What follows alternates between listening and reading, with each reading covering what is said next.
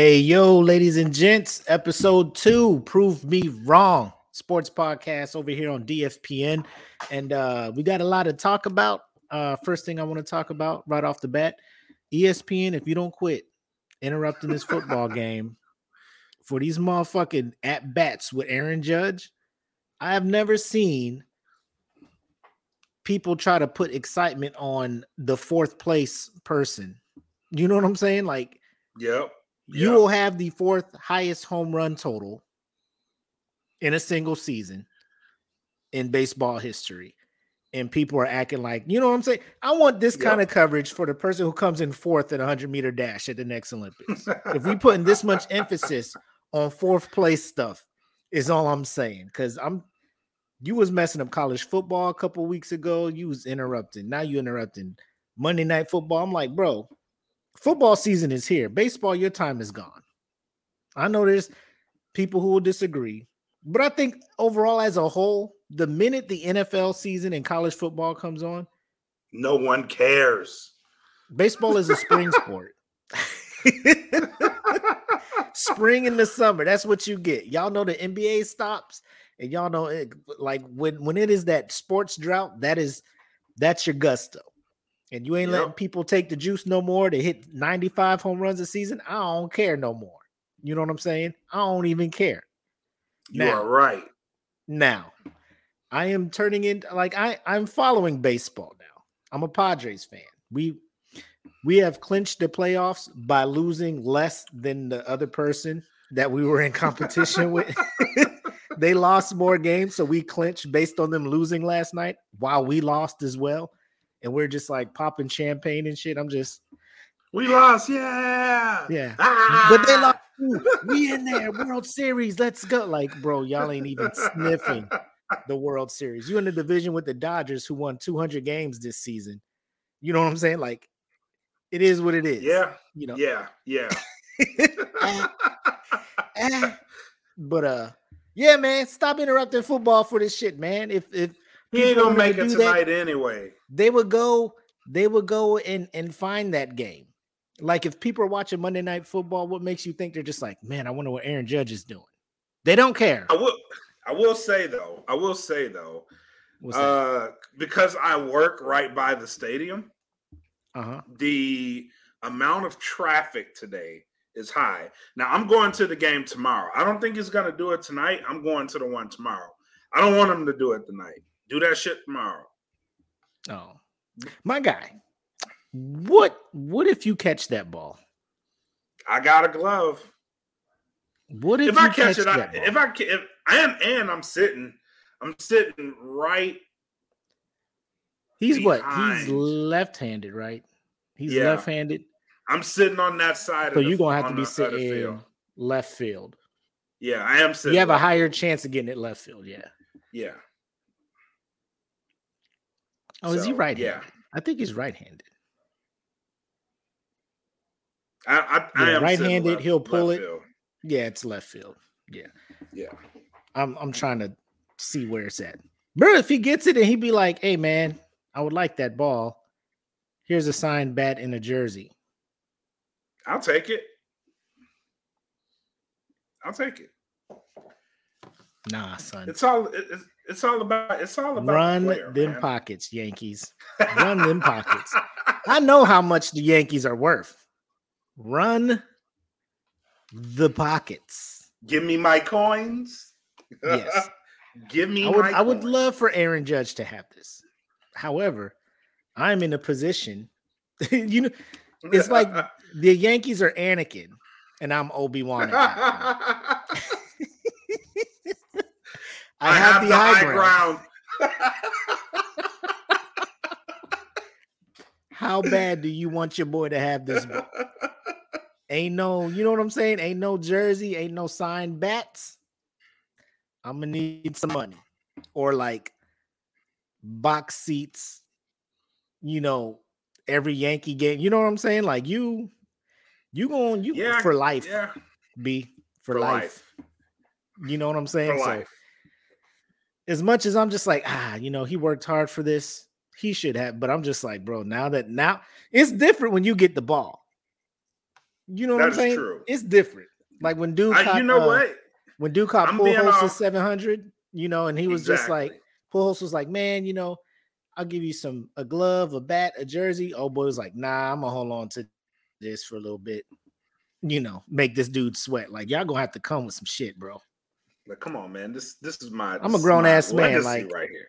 I'm not even the dude who got it. Probably not even a Cardinals fan. The fuck I'm gonna do with your probably not, shit, bro? Exactly. You know what I'm saying? Like, if I was a hardcore Cardinals fan and that was my dude, 100% signed. Whatever, personalized note, whatever on it. I'll frame that thing, put it up in my man cave, all that shit. But if I'm just there visiting and I just happen to catch history, that's how I feel. That's how I feel. Like I say I'm gonna be humble now. Like I'm gonna be the good guy. Now, I may be the asshole, bro. The minute it's like you'll be like Thanos with the gauntlet. No, I'll be like Carlton with the black book. I'll give it to him. To him. I can feel the power. The minute that ball hits your glove, bro. Hey, I'll give this back to him. He's a swell guy. Ooh, this ball smells like money. Generational wealth money. My precious. This is mine. Aaron Judge was like to talk to you. Does he have his wallet with him? Exactly. Where's that checkbook? Bring it, buddy. Does he have his wallet with him? Oh man. But yeah, we got a lot to talk about tonight, ladies and gents.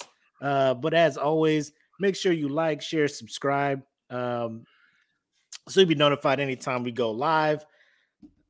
Share the video, get some more people in here. We wanted to have a conversation when we talk about these topics. Shout out to the sponsor, Plugs Earbuds, gettheplugs.com. Make sure to enter code DFPN10 for 10% discount.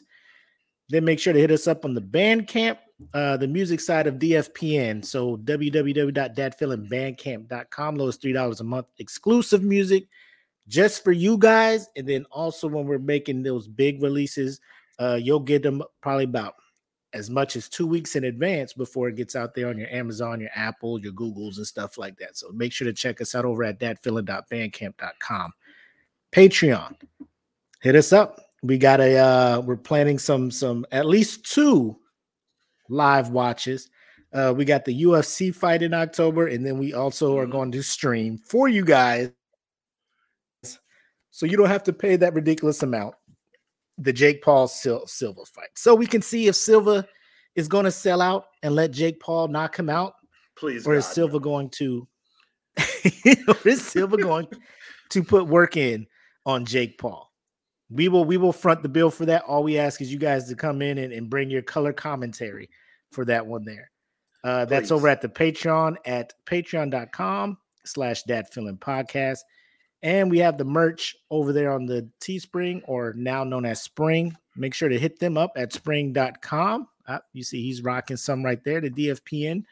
And then, search for Dad Feelin Podcast, find our store. All that good stuff is over there. So all of that supports the brand. We appreciate it. Now,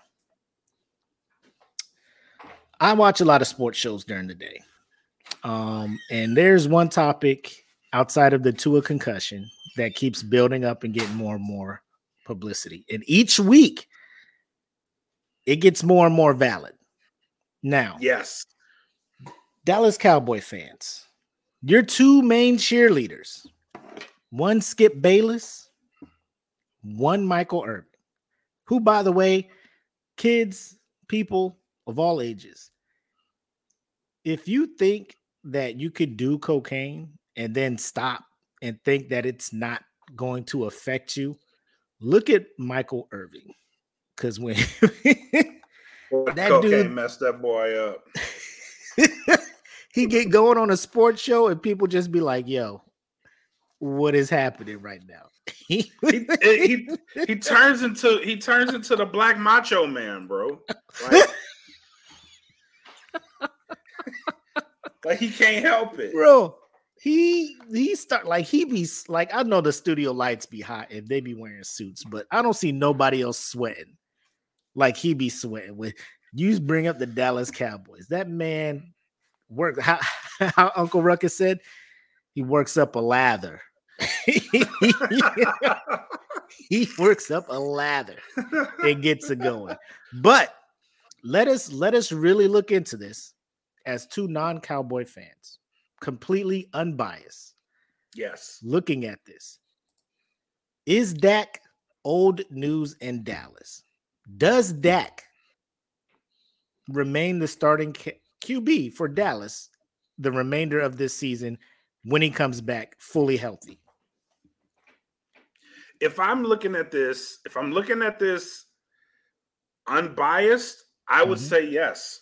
I would say he is old news, because if you look at the rejuvenation of that team, granted, we're still in October. There's still plenty of time for Dallas to throw this shit away, as they normally do. But since Cooper Rush has come in, the Dallas Cowboys have looked like a different team.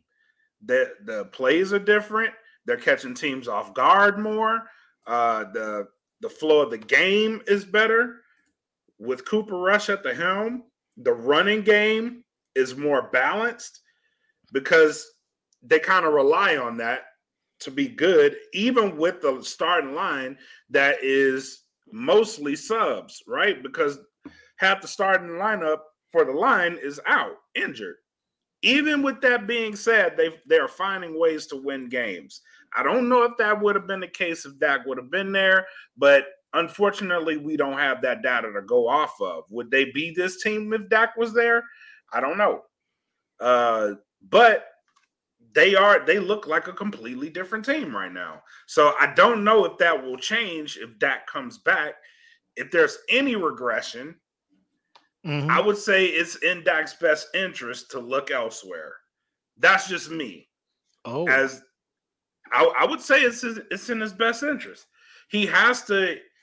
If Cooper Rush comes in and does this good of a job, which for all intents and purposes, I am not a Dallas Cowboys fan, but Cooper Rush has looked very good.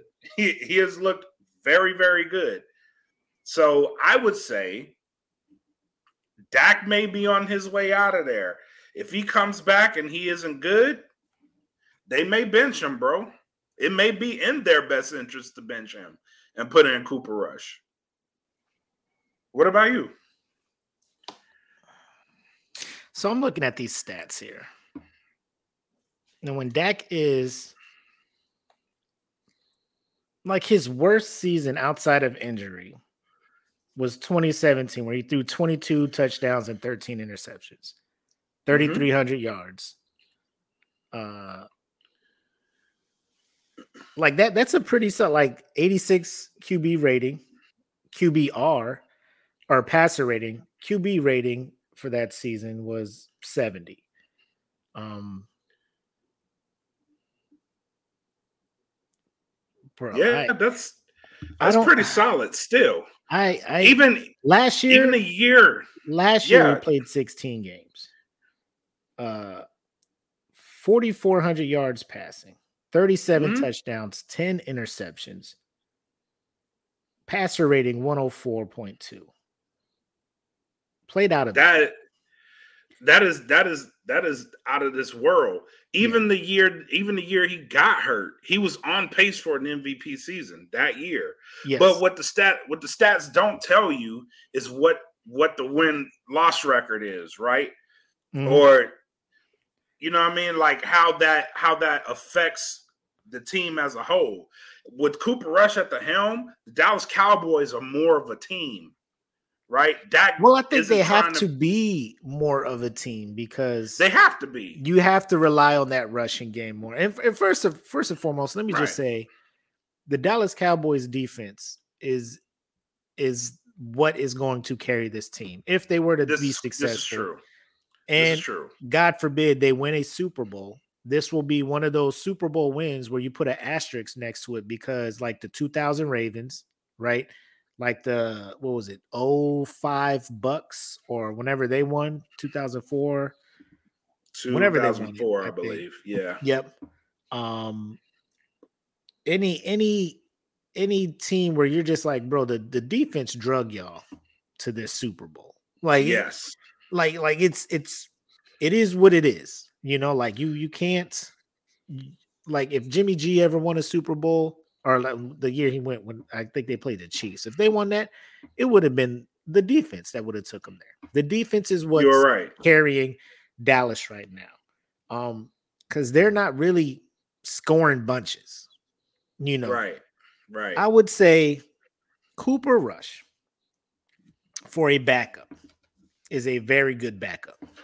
I would put him top tier backup, because what you want your backup to do is to just keep the team afloat until your starter gets back. He has managed the game. Yes, he has surpassed just keeping the team afloat. He has them staying on track behind the 4-0 Philadelphia Eagles to possibly give them some run when it comes to who's going to win this division. Because I think once Dak got hurt, everybody was just like, oh, Philly's running away with this. But now Dallas is right there. And the Giants defense is also keeping them. But I feel like the Giants are more a pretender in that division. I don't think may be. I don't it think, remains to be seen. Bro, Saquon can only do so much. You know, I know he had the year off and all that stuff, but we've seen when running backs are asked to do way too much, i.e. Christian McCaffrey, i.e. like you see it, Jonathan Taylor, Derrick Henry, like it starts wearing down on them and they just can't. Like their body's just like, I can't. But I think here's where I'm at. I think because Cowboy fans and Jerry Jones, they're prisoners of the moment. They're always prisoners of the moment. They never see the big picture. Right now, Cooper is 3-0. Right now, Cooper is 3-0. Dak says I'm better. Dak comes back after tonight. Their next opponent is the Rams, I feel. And then they have the Eagles after that. If Dak comes back and they lose both of those games, which I feel they can, the crowd, I mean, everybody will be just pitchforks and torches trying to get him out of there and want Cooper to come back in. And when Cooper comes back in and he is a full-fledged starting quarterback, I don't think, you know what I'm saying? It's not going to be this honeymoon phase that they're in right now with this 3-0, because they're not playing good teams right now. You know what I'm saying? They're like, oh, they just beat Cincinnati. They were in the Super Bowl last year. Bro, come on, man. Y'all see Cincinnati out here. Cincy's still getting it together. Y'all see Cincy out here. Their O-line trash. And like I said, Dallas's front seven is trouble. So when you got a D-line and linebackers like that against this paper mache O-line from Cincinnati, like you're gonna give them problems. Then you roll in and play. Who did they play next? They had Cincinnati, the Giants. Giants. You know what I'm saying? Yeah. And then they played fucking the Commanders. You know what I'm saying? Like, come on, man. Come on, Dad. Like, you're supposed to win those games. You're supposed to win those games. Calm down. That's what I said. If Dak was there, y'all were supposed to win those games too. All right. So nobody was saying it was a coin flip. If you lost, nobody would have gave you shit. You won. Good. Here's what I'm saying though. With Cooper in the lineup, the offense is more balanced. Right. Instead of relying on Dak on his arm, because you know Dak has an arm and you know he can get it downfield. You know he can make the reads. He has the better chemistry. You rely more on Dak in that sense. Cooper has to build that. So until you build that, the game plan is keep the offense as balanced as possible, which is perfect for the Dallas Cowboys. You need a balanced offense. If Dak comes back, I don't know how much that changes. Here's where I'm at. I hear what you're saying, 100%.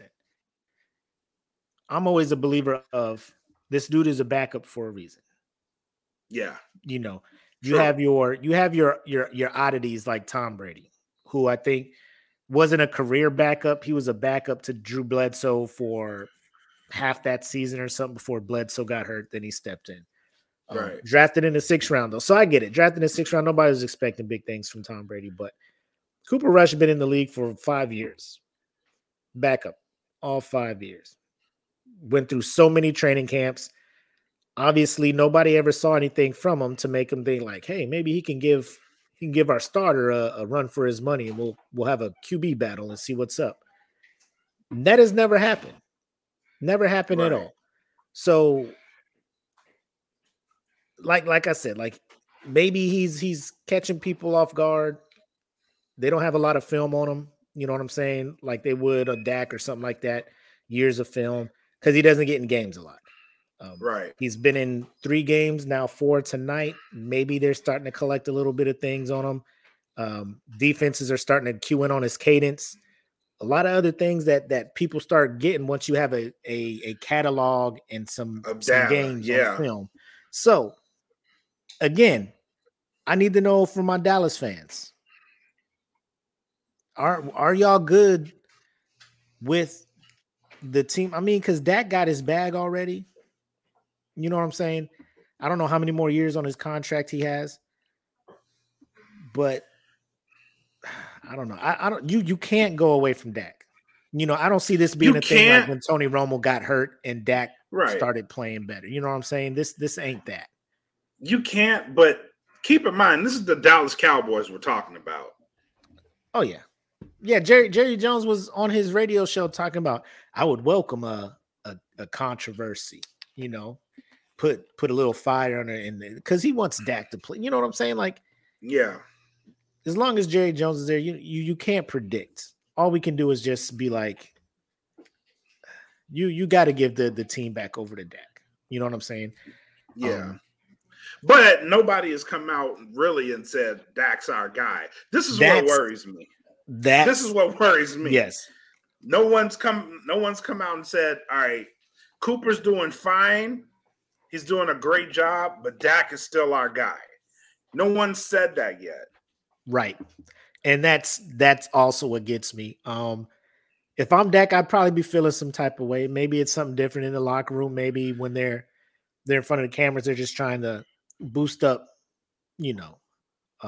Cooper.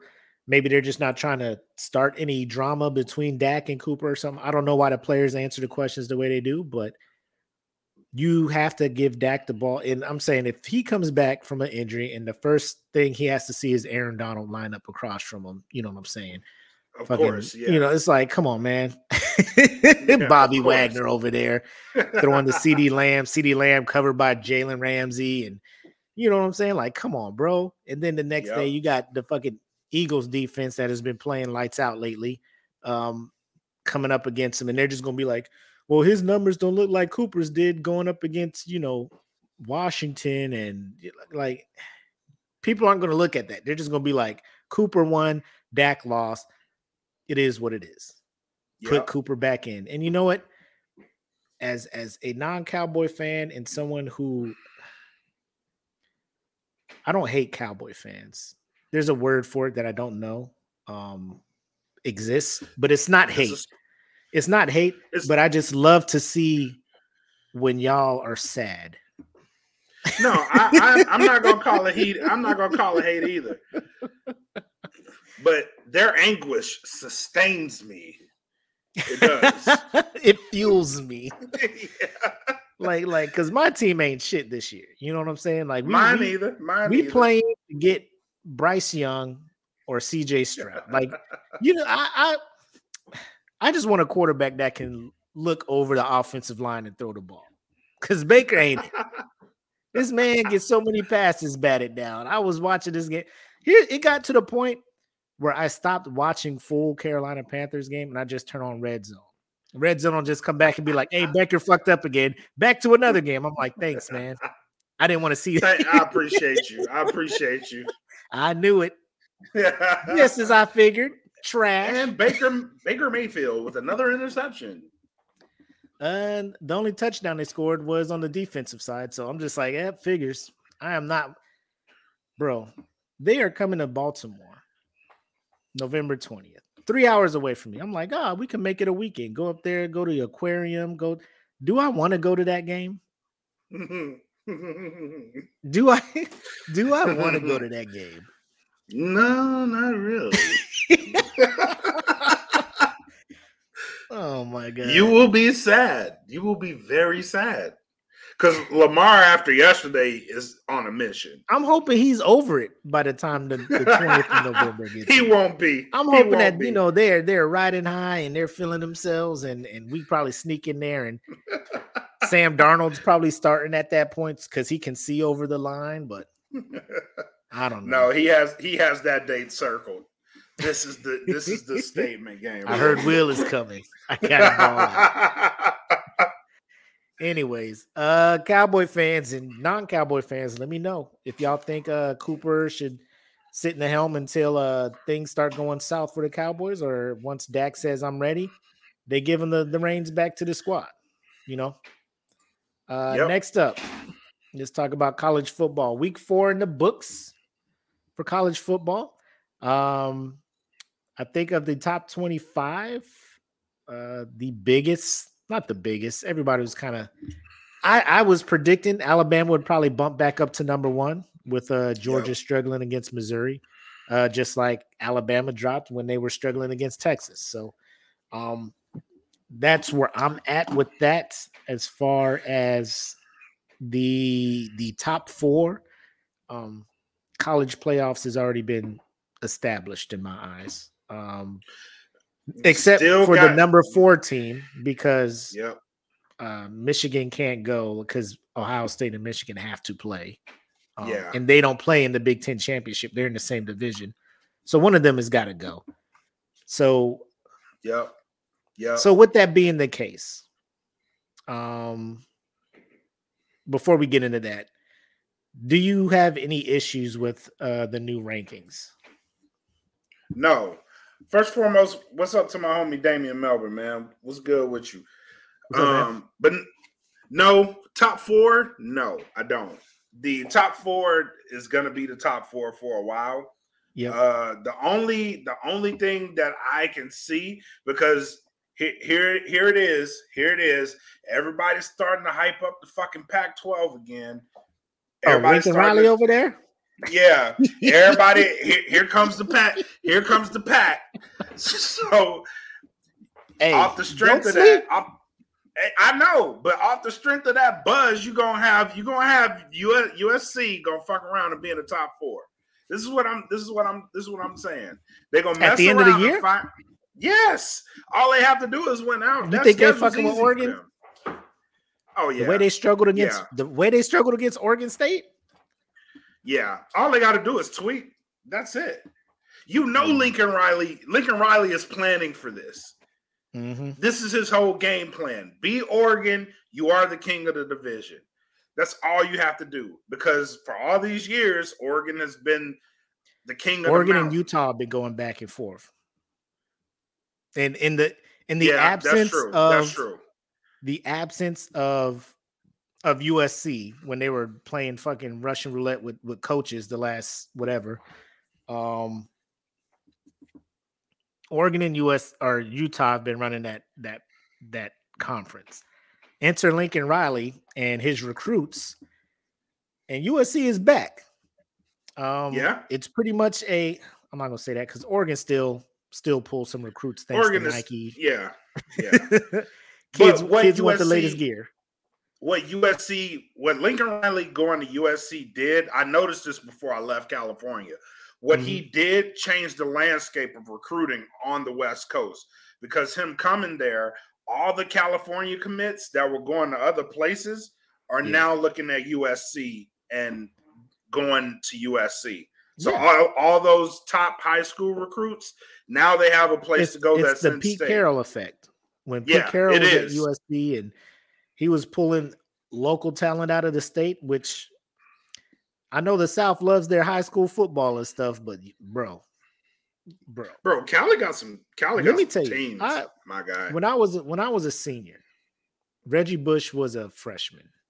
He went to Helix, and he went there with Alex Smith was his quarterback. So Alex Smith and Reggie Bush, both same high school. Mm-hmm. We playing them. They ain't in our conference. It's like an out of conference thing or whatever.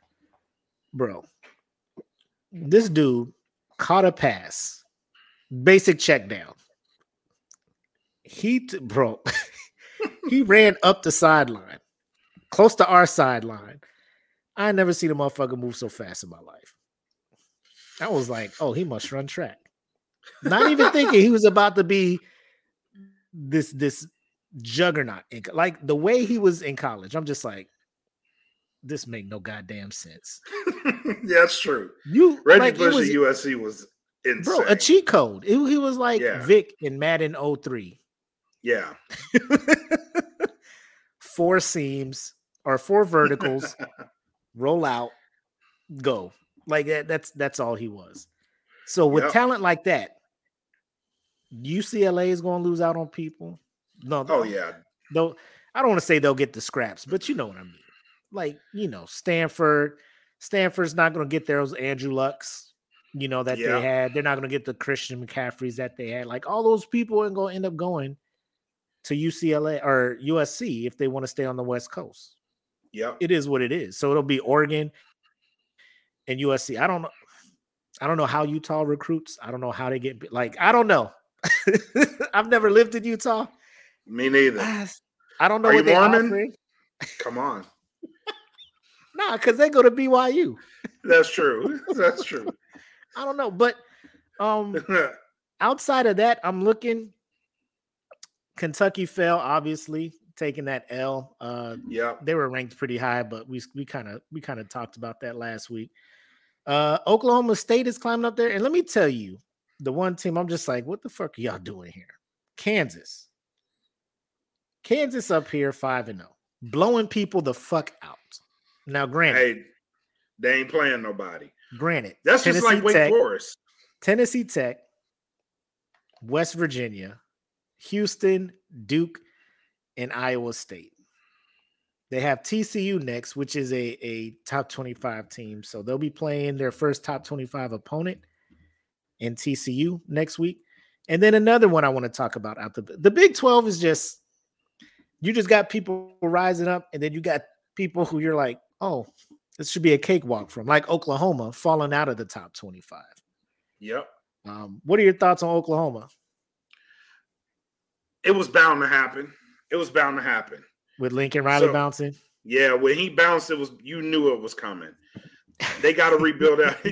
They got to rebuild that whole program, bro. Because what he brought to it, the people that he brought to the team, invested in him and his program.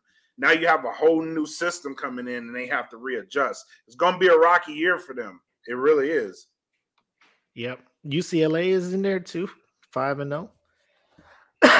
So I mean, the Pac-12 or Pac-10, what do they call themselves? Because I know they're losing people and shit. Are they still Pac-12. The Pac-12? They're still the Pac-12. Yeah, it's still the Pac-12. Yep. Maybe they could be that new fourth conference in there with the ACC, Big Ten, SEC. They could be that one outlier that'll sneak that one person in. You know what I'm saying? Yeah, they will. They will. So I'm telling you, they're gonna sneak either Oregon or USC in there. One of them two is USC is going to jump Clemson, because Clemson is not the same. They need a quarterback, and the brother they got playing now, I don't know what it is. Like, their games aren't that impressive. You know what I'm saying? Like, they're not really blowing people out like they should. Like they should be. They beat NC State, which NC State was a top 10 team, so that's good on them. They won by 10. They got Boston College, Florida State, Syracuse, Notre Dame. So it's a pretty weak schedule. Right. I feel here's where I'm at. Clemson, if they go undefeated, Alabama goes undefeated. Georgia goes. So Alabama and Georgia play in the SEC championship. Yeah, but either one of them, if they're both undefeated, get there. One loses. That one is getting in the playoff. That'll be the 4 seed. No, I think if they finish out undefeated, play each other, they end up 1 and 2. depending on who wins, somebody's only going to drop a slot. The loser of the SEC championship game. The 2 will drop to 4. No. Because here's what I'm saying. The loser of that game will go to 4. Yeah. Because if Ohio State and Michigan, whoever wins that, and if the winner of that game wins their division or their conference undefeated, they will be higher than a 4 seed. Yeah. Based on the strength of them playing each other. I agree with that.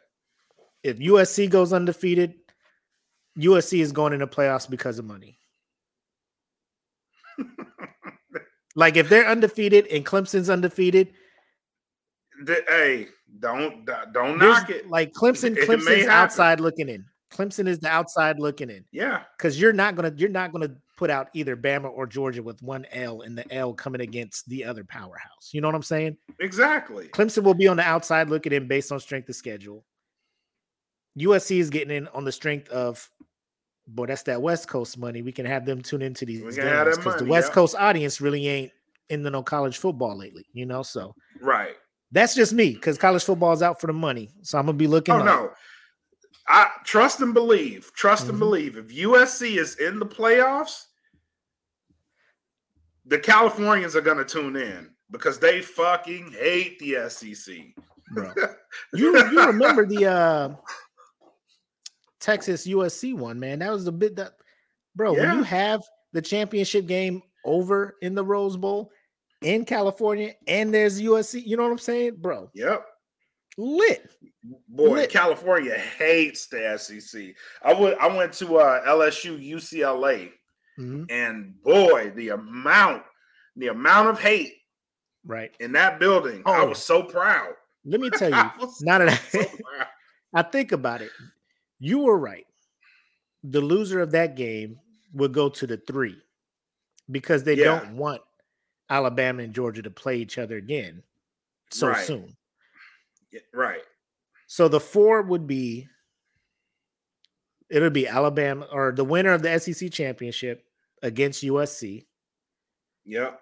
And then the loser of the SEC championship against either Ohio State or Michigan.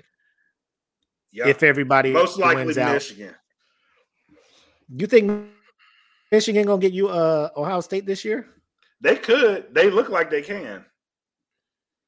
Oh, let me see whether how they bad will, Michigan, because I know their rushing attack is legit. Oh my god. Yeah.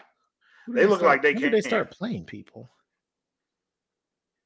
Maryland, Iowa. So they're beating like outside. So when they started conference play, they beat Maryland by a touchdown. Mm-hmm. They beat Iowa by 13. Which Iowa's a pretty good program. They are not this year. Them boys barely beat whoever they had in week 1 because they got a safety. Let me check what Ohio State's been doing. Because Ohio State has first place vote. Oh my God. They ain't fucking with Ohio State, bro. Unless that defense is legit for Michigan. That defense is legit. Oh, and they play at the Horseshoe? I don't know. Defense is... I know the rushing game and defense travels, right? Bro. Yep. I will go as far as to do this. Mm-hmm. Michigan by 10.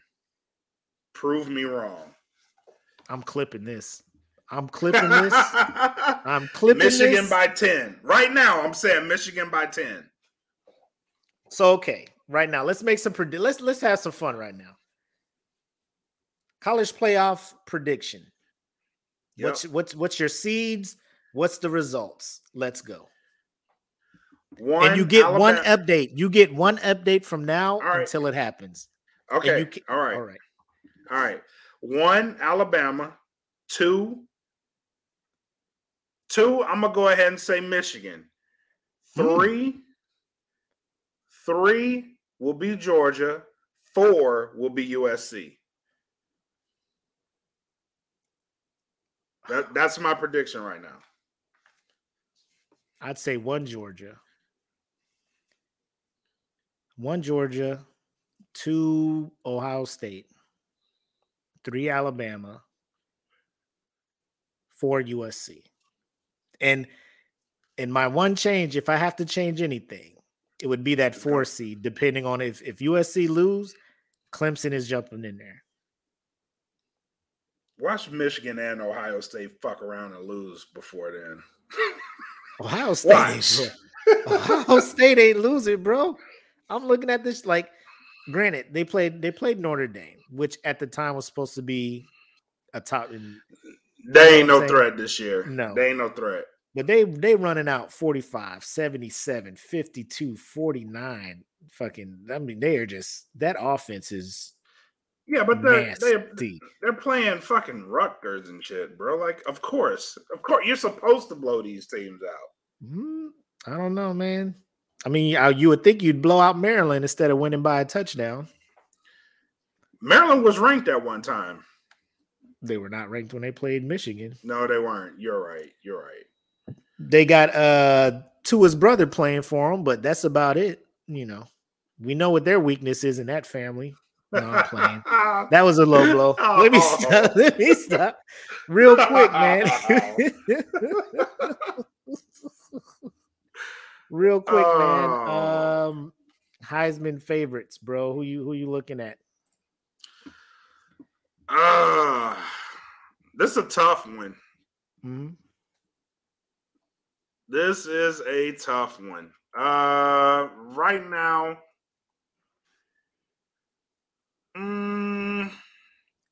it's a QB for me. You know what? I'm gonna go outside because I want to say CJ Stroud. That's my guy. That's who you got? Oh yeah. I'm gonna go Caleb Williams too. Caleb Williams is looking real good. Oh yeah? Yeah. I'm talking about favorites. Like, you're looking at it, you're like, this is who I would give the Heisman. Not like outside dark horse stuff. Like, looking at the landscape, if you had to put money on who is winning the Heisman, you're putting it on him. No. CJ Stroud is my guy. Okay, but I'm saying, favorite. Yeah, that's my favorite. That's someone who could sneak into the discussion is what you're talking about. Yeah, you have a couple that could sneak into this discussion for this one. You know, so Jahmyr Gibbs, had a pretty good game. So if CJ Stroud if he gets into an avenue where it's shaky, Jahmyr Williams is a really good candidate for Heisman. Plus, it's Alabama. That is valid. Like, I feel like if you go to Alabama, like, you're on the radar. Heisman has you're on the radar somehow.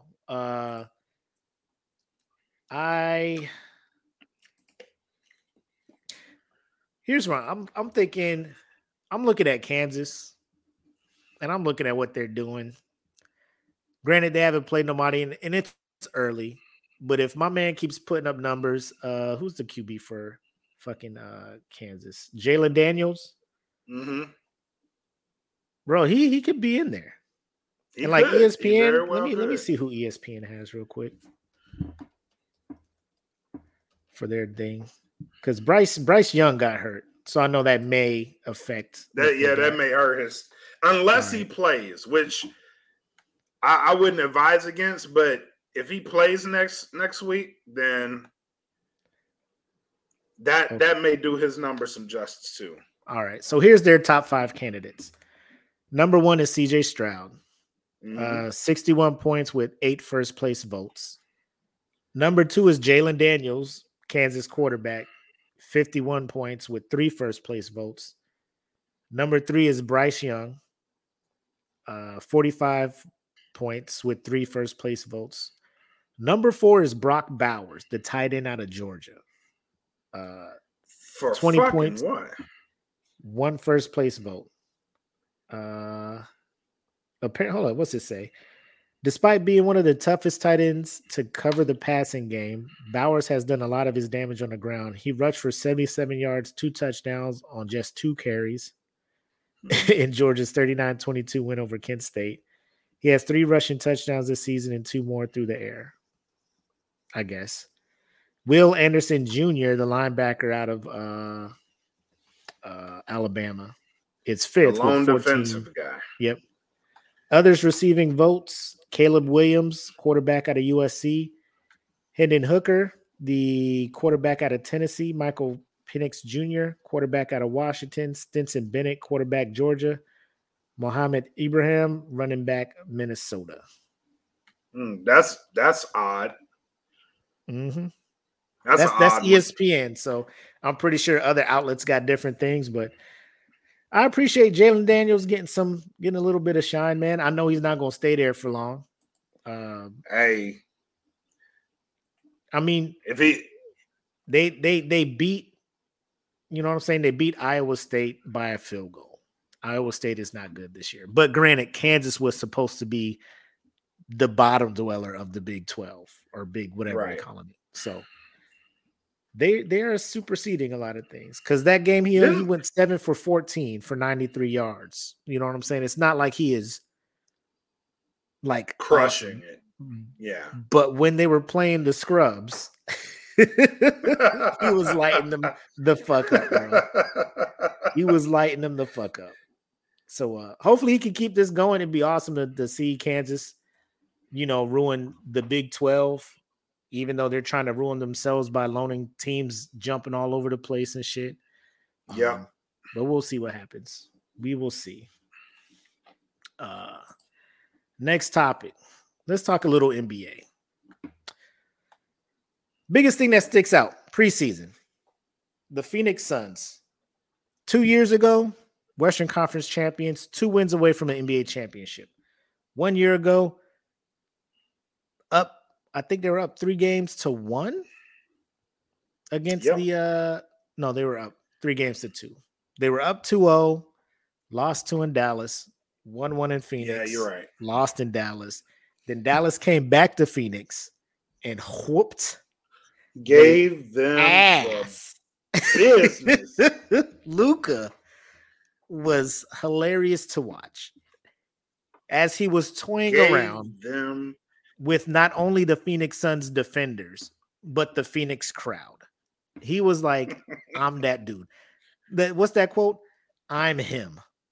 Yeah. It's what Lucas said in Game 7. I'm him. And they couldn't do nothing. It got to the point so bad. Monty Williams was just like, you know what? Don't even come back in the game, DeAndre Ayton. Just sit your ass down because you ain't even playing hard. And then it went into all this thing like, do the Suns even want Ayton anymore? Is Chris Paul washed up because he did not show up that Game 7? No leadership, no heart, no nothing. All of this stuff. Everybody comes back. They give Ayton his deal. The core is back. Booker's extended. Everybody has their money. They come into the playoffs and they lose against the 36ers. And I'm sitting here like, when that ESPN notification popped up on my phone. Listen, I thought it was a typo. I was like 76ers, right? Yes. I thought it was a typo. Who's working at ESPN making these types of errors like this? 36ers. Wait a minute. Yep. You mean to tell me the Phoenix Suns lost to an Australian pro team in NBA? This was supposed to be like an exhibition. Yep. This is like the Harlem Globetrotters versus the Nationals, bro. Like, what are y'all doing? Mm-hmm. Y'all supposed to ball on these dudes. You're supposed to be bamming over the center. You know what I'm talking about? You're supposed to hezzy, step back, fillet that shit. But what happened here? What happened? The 36ers shot 24 of 43 from three-point land.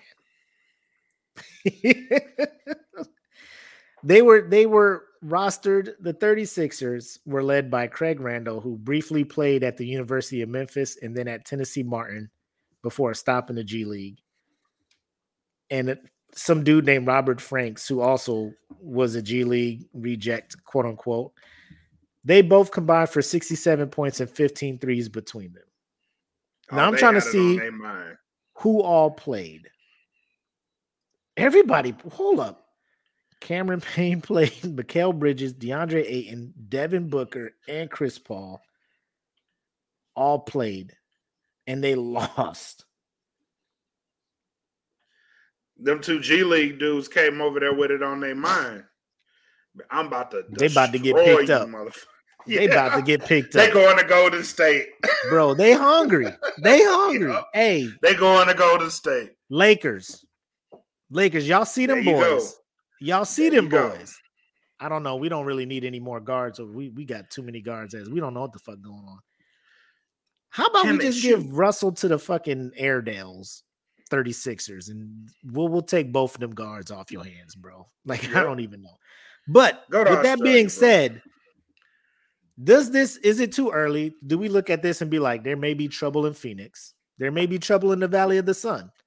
Does that change your rankings when it comes to the Western Conference? Who are you looking at as favorites coming out of that? I know we talked about a little last show. We both say Golden State.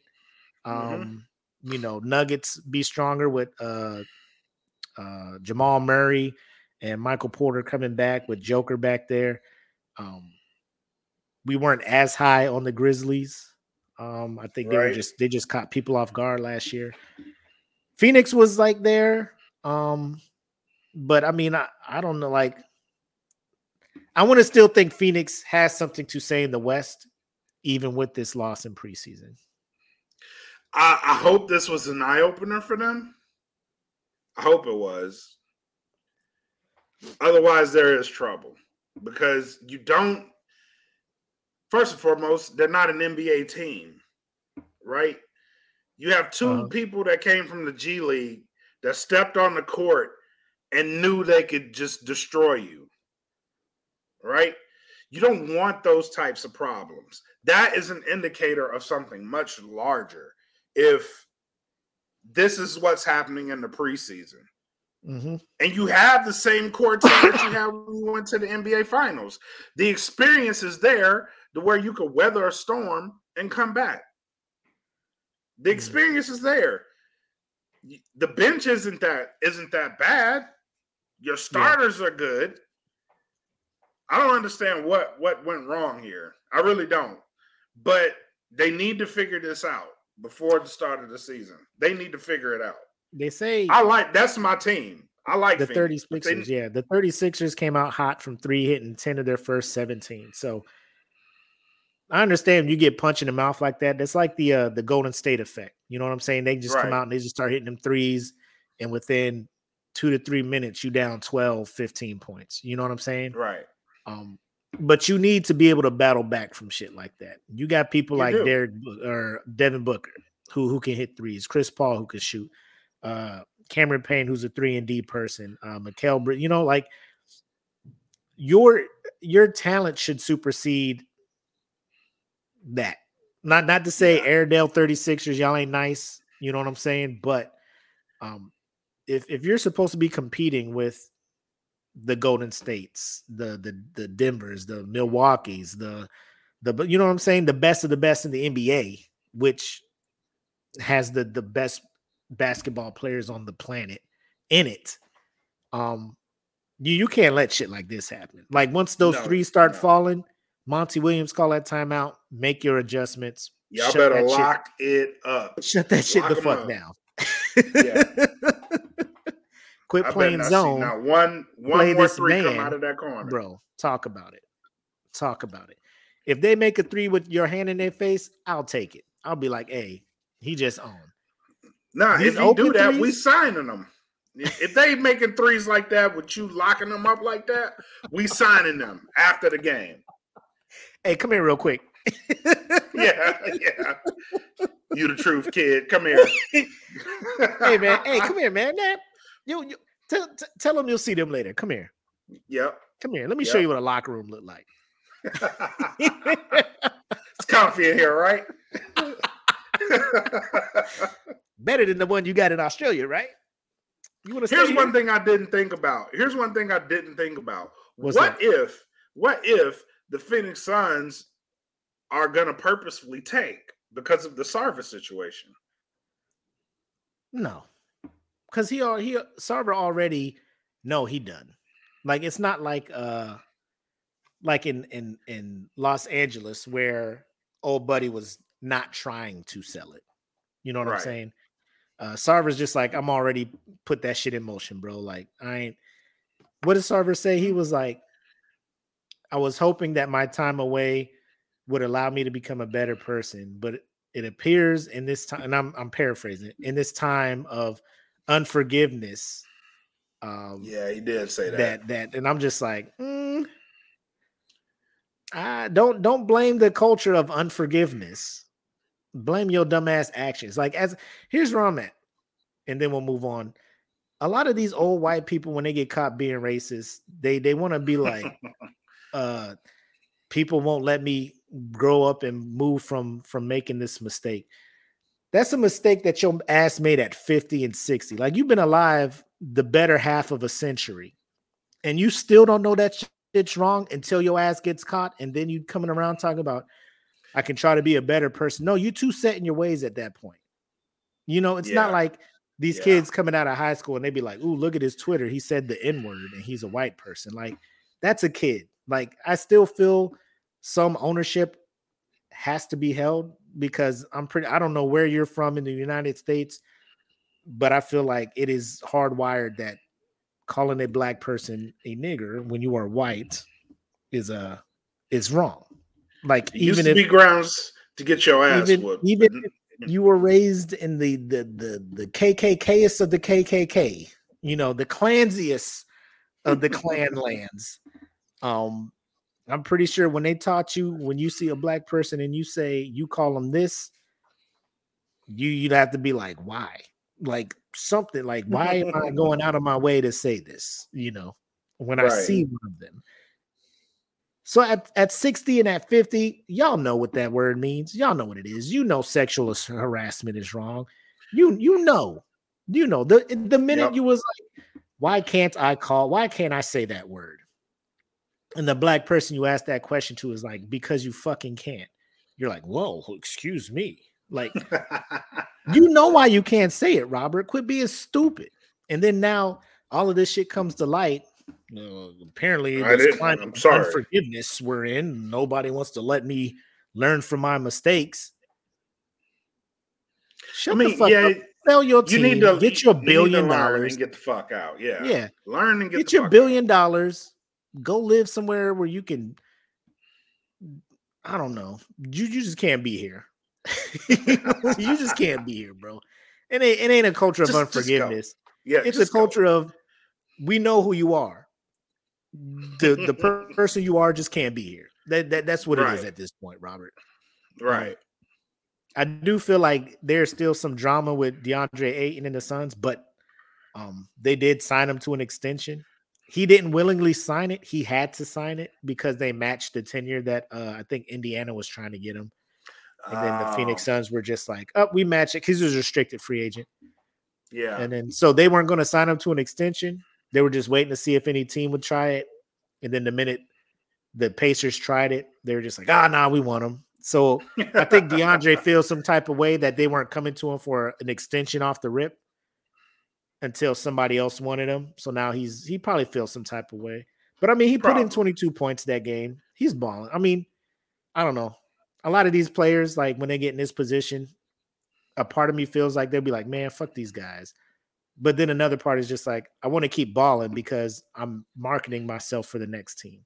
Right. Which is why I knew Kevin Durant wasn't going to leave Brooklyn. Like, oh yeah, bro, you're going to fucking play. You're not going to sit out because other teams will look at it and be like, so if we sign Kevin Durant and we trade away fucking 5 first-round picks and get this dude, he gets an attitude, he just going to sit on the bench. No, that's not the type of person I want. So it is what it is. Hit him with the caint, man. Yep. So that and Kyrie Irving saying that bro, this man constantly keeps saying shit, and I just keep getting upset. Just always deflecting stuff. Man, I stopped paying attention to Kyrie when he said the earth was flat. Like, this man bugging. Like I was just like, bro, he's just saying that for yeah, like to go viral. Kyrie just he looking for reaction. You said that you actually went to college, my G. Yeah. But at the same time, like Oxford just be calling the dumbest people over to talk to them. And they just like, bro, who was there?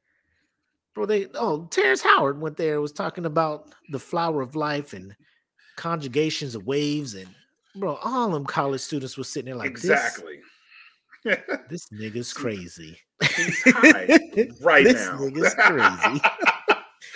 Why do we invite this motherfucker over here? Why I have to go to biochem after this? Like, why am I here? Who invited this crazy ass mother? Weren't you the bad guy in Big Mama's house? What are you doing here? Hey man, what are you? I discovered the flower of life, man.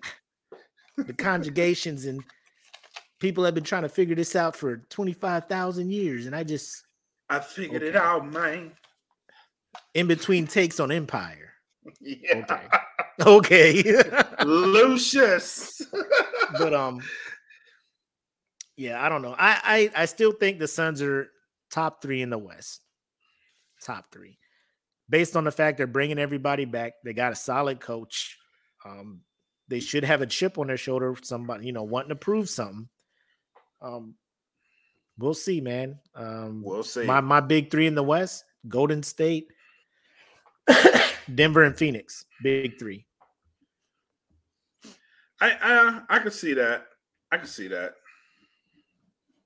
Everybody else is just an outlier right now. Oh man. All right. That is what we got for NBA. Now let's talk about some boxing. Make boxing great again. Is something that we need, because while they have been good fights this year in boxing, they have been like low tier type. You're not really seeing them. I'm glad ESPN is bringing, boxing back. They used to do it like weekly. Like it used to be Saturday night fights or premier boxing. Like I haven't been seeing those anymore lately, and I want those to come back. But everybody who follows boxing, even casually, should know the names Crawford and Spence. These two are in everybody's, I would at least the top 3 of everybody's pound for pound best fighter. They have to be in there. If they're not, I'm gonna need some serious justification. But Spence and Crawford, fight's supposed to happen, Black. They're talking about, we agreed. Yep. Was it supposed to be in December, I think? Let me look. November. Supposed to be November 19th in Las Vegas. I believe at the T-Mobile Arena, I believe. Okay. So that's happening. Yeah. So now that gets announced, and then literally 4 days ago, the info gets out that the title fight is at risk over dispute on contract details. And we were talking before we went live. The reason why the UFC and these other fight games, these leagues, have kind of overshadowed boxing as the favorite, the go-to, is because of a commissioner, right? They have a commissioner to be like, hey, this and this, y'all fighting. You don't want to fight them, give up your belt, give it to the next person, y'all fighting. We need people to be fighting for these belts.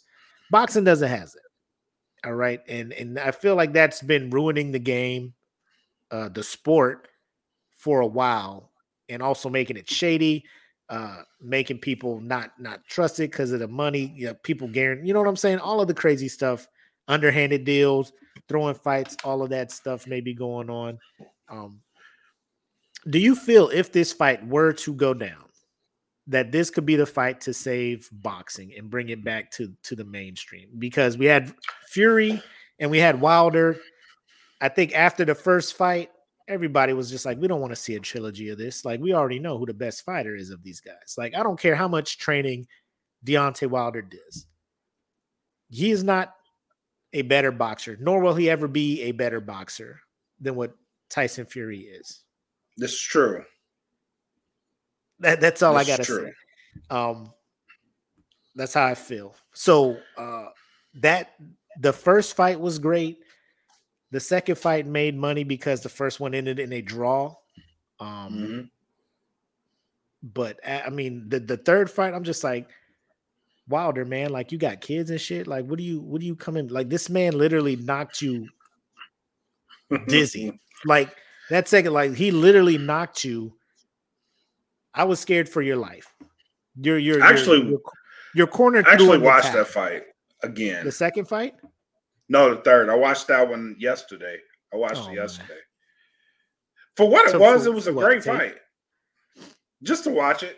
It came up and I watched it, but that third fight was actually a good fight. It's just they were throwing bombs at each other. And for what it was, as long as it went, I give Deontay Wilder a lot of credit because he took some hellacious shots in that fight. And he actually dropped Fury twice in that fight.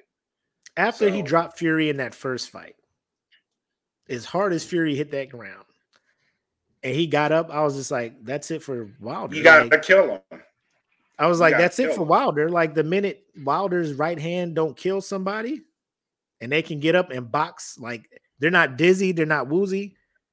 Like, Wilder, that's it, bro. Like, this dude has you. But this is what I was saying the first fight, because I picked Fury the first fight. And this was before, like, a lot of people didn't know who Fury was before he fought Deontay Wilder. A lot of fans in America didn't know him. But I was saying, this guy can box. Like, he can move. They look at his shape. People physically were looking at Deontay looks like a Greek god. This dude looks like he just got off shift from. And I was like, I'm telling you, if Deontay Wilder loses this fight, don't be surprised. This guy's big, but he moves like a welterweight. Yep. He boxes and he moves like a welterweight. So when he did get dropped, I was actually surprised the first fight when he got dropped. Like, I didn't think Deontay Wilder was going to catch him that clean, but he did, which actually speaks volumes of Deontay Wilder's his boxing game, because he can set up his shots. He can move. It looks awkward, but Deontay Wilder actually can move. But by the end of that first fight, if they fought again 10 more times, Fury was going to win every last one of them. And by the end of the third fight, you see Deontay Wilder respect it, because you have to. You have to. But for Crawford Spence, what this fight is, for all the people who didn't watch boxing or don't follow boxing, but if you ever heard the names Sugar Ray Leonard and Tommy Hearns, this is exactly what this fight is. It's exactly what this fight is. You have a great boxer, great speed, nice hand speed, and Spence hits like Tommy Hearns, moves, can take a shot, will war with you. And you also have a great boxer in Crawford. Moves well, fights both hands, can knock you out with either hand. This is the fight boxing fans have been wanting for a while, because we want to see who's the better man of the two of them. And to your point, this is why boxing needs a governing body. They need a governing body, because you can get these fights. There's so many great fighters out there who probably won't ever fight each other because of the promotion. Because of the promotion.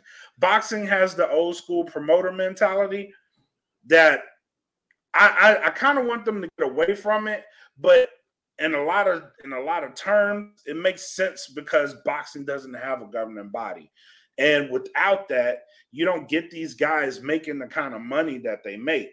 For what UFC is, UFC fighters don't make as much money as a boxer would. They won't. But you get a lot more great fights because of the governing body. So it's like a pick your poison type of thing. Do you want the best to fight the best, or do you want the fighters to make money? Which they go out there and they put their life on the line. So if you're putting your life on the line, for entertainment, I feel like you should be compensated well for that shit. So I with this fight, as much as I want to see this fight, and as much as I hope it happens, something needs to be done with boxing, man. Something needs to be done. Yeah, I'm never out trying to take money out of people's pockets. Like you said, they life on the line every time. Like the blows they take to their head, it's like each one shortens their lifespan. You know what I'm saying? So, right. Get your money while you can, but at the same time, I feel like some form of ego has to come in to where, like, yeah, you can talk the shit and everything, but like you gotta back it. Like you gotta back it up. Like Floyd did that. Right. But my thing with Floyd was he was slick with how he did it. You know, like Floyd knew who he could fight and who he could win against. And if he was questioning, like, I don't know if I can fuck with this dude right about now, like he would dodge, quote unquote, dodge the fight.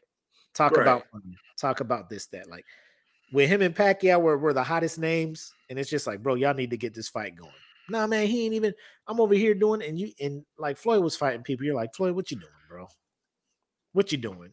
Like the people, the competitors over here. You're just fighting motherfuckers, like signing contracts to fight people. I'm like, who the fuck is this dude? I gotta go to ESPN and Google this dude. You know what I'm saying? Like Floyd, just who the people want to see you fight, and like you said, he's not obligated to do that.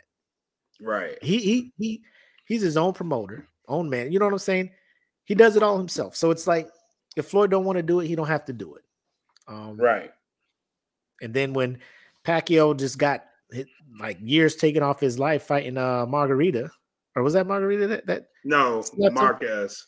Oh, Marquez. Woo, yes, slept him. Floyd was just like, damn, that's wild. And then Timothy Bradley gave him another L that was wrong on the unholiest levels of wrong. Biggest robbery in boxing history, bro. That at the time, though, I was glad that shit happened. At bro, the time, I was not, because I'm like, now this fight will never happen. You know, like now we'll never see Floyd and Manny. Floyd will be like, "What? I'm fighting this dude. He ain't bringing no money. He got an L to this dude." Timothy Desert Storm Bradley. And I mean, Pacquiao was the coolest dude. You know what? Yeah, was it for me? You know. And then like fight number 2 came up. Pacquiao murdered that dude. Yeah, and then they made it a trilogy. I'm like, Bradley, why do you keep fighting this man? Like you knew you lost the first one. You knew you lost it. Like stop it. But he was trying to get his money. You know, Pacquiao's a name. Go get your money. Then Pacquiao. Oh man, it was just the aura of that fight. Lost. You know what I'm saying? Like if Errol Spence went and fought somebody and lost, and he get that one on his record, it's just like, oh fuck. The fight don't mean as much. Right. Yeah, it don't mean as much. Yeah. So it was targeted for November 19th. Spence and Crawford had agreed to terms, with Crawford set to earn the short end of the financial split. The issue is Crawford wants transparency related to event expenses, since the contract contains no guaranteed purse. So he's like, fuck is going on with the money? Is all he wants. You know what that means? You know what that means? What? Crawford don't really want to fight him. Oh. He don't really want to fight him. You think so? Oh yeah. Why would they agree? All Crawford got to say is nah, son. That's all he got to say. But he knows this fight will make money. Mm-hmm. He knows it'll make money. So if I know, for instance, let's just say Pacquiao Bradley, right? Yep. They go into this fight. Everybody thinks Pacquiao is going to win this fight. Yep. They split the purse 60-40. Yep. No guaranteed purse on a Timothy Bradley Pacquiao fight. What does Timothy Bradley say? What's going on with this money for? Why would he say that? Unless there's a chance that he does not want to get in the ring with Pacquiao, because he thinks in his mind he will A, either lose this fight handily, or B, if it goes to a decision, which this fight does have the capability to go to a decision. I hope it does. They both hit hard. They both have great chins. So this fight could go to a decision. If that fight goes to a decision, does Crawford feel like he may get robbed of a decision? I would say no. I would say Crawford should be walking into this feeling like he should be the favorite. You know what I'm saying? His record's better. His record's better. More fights. I feel Crawford should feel like I'm gonna get the respect on the cards that I deserve. It's not like favorite in this fight. It's not like an up and coming dude who, Spence is like, hey man, I'm gonna give you a fight, whatever, give you a chance. That person may be like, fuck, I'm 20-0 with 18 knockouts. My name ain't out there like yours is. When it comes to these cards, I know they're gonna give you the fight. Is what I'm saying. Crawford should feel like I'm that dude, Now, granted, he should. He absolutely. Now, granted, should. When you have people like Spence who gets in an accident to get surgery to reattach a retina and go out and destroy dude the next fight, you know what I'm saying? Your name is like, in my mind, it's a little bit more bold. Like they hit the bold font thing on yours. I'm just like, damn. That dude's something different. You know what I'm saying? Like, yeah, he spell checked your eye. Yeah, bro. That dude's something different. What he did to that dude in April, I was just like, man. And then he was supposed to fight Pacquiao in August last year, but because of the eye injury, he didn't take that fight, and Pacquiao ended up fighting some dude that knocked his ass the fuck out and forced him to retire. So that's neither here nor there. I even if Pacquiao would have fought Spence would have ate Pacquiao up. That's just that's what I was thinking. Yeah. You were looking at a retirement match. That would have been a retirement match. Now I don't know if it would have been as grisly as how he got knocked out by the no name. Let me look this man's name up. I feel like I'm doing him a disservice calling him no name. But that's boxing for you. Pacquiao? That's boxing. Juan Manuel Marquez, bro. Juan Manuel Marquez put Pacquiao to sleep. For the final fight. Oh. When Pacquiao was just like, yeah, this I'm going to Congress in Philippines, bro. This this is too much.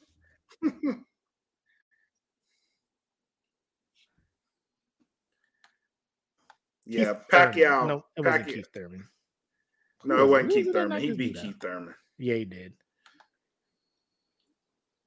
I know he lost to he lost to Horn because that fight was in when he first that fight was in Australia. That was another robbery. Yeah, that one was a robbery. That's because he was in Australia.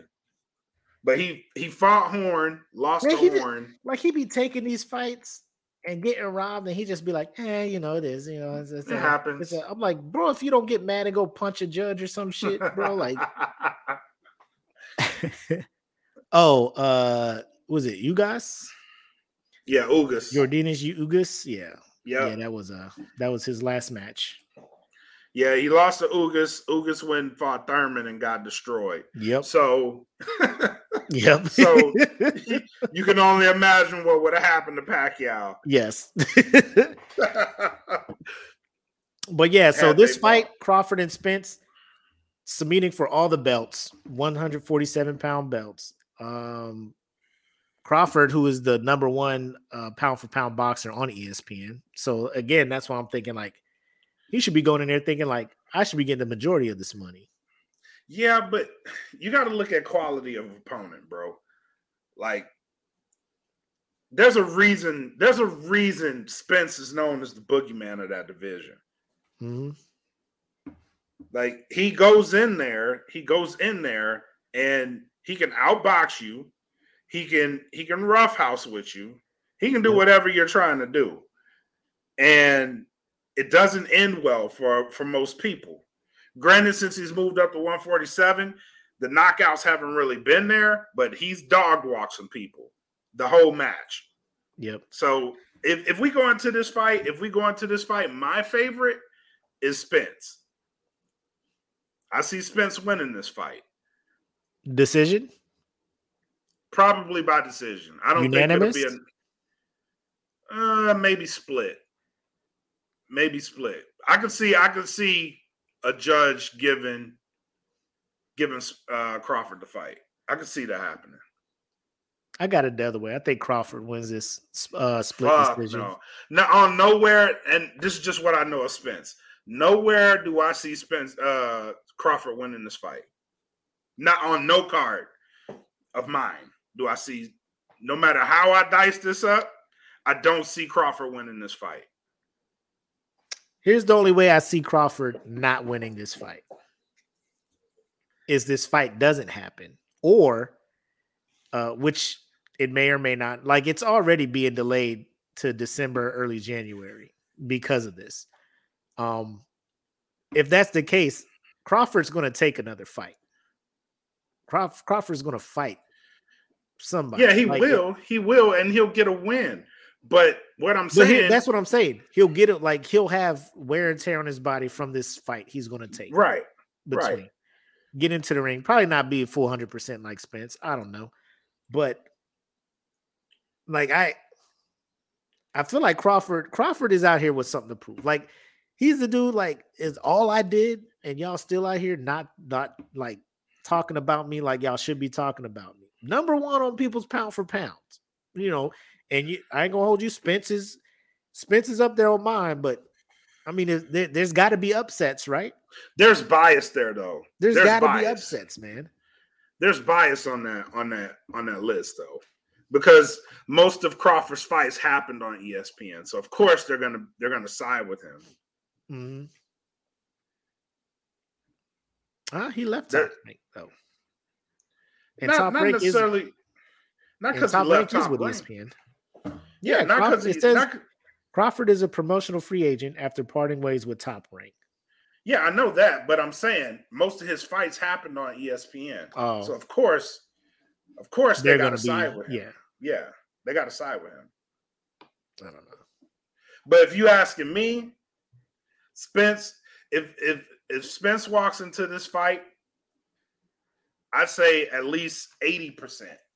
Because no fighter walks in there 100%. If he walks in there at least 80%, Spence gets the job done. And you say Spence at 80 is better than Crawford at 100? I said no fighter walks in there at 100. Oh, but if Spence walks in there, if he walks in there at 80%, I'm taking Spence. And if it goes how I think it'll go, Spence by unanimous decision or Spence by late round knockout, 10th or 11th.